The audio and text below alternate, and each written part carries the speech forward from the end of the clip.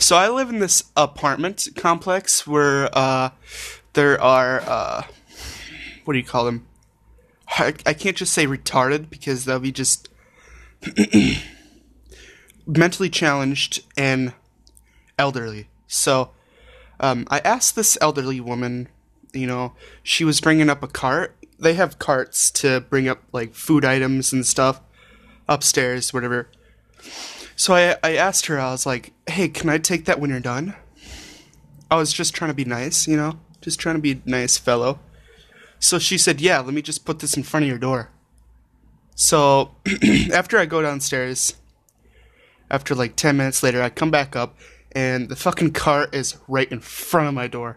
Like seriously, I can't even get in. And that thing is heavy. Thanks. Thanks, elderly. I appreciate it.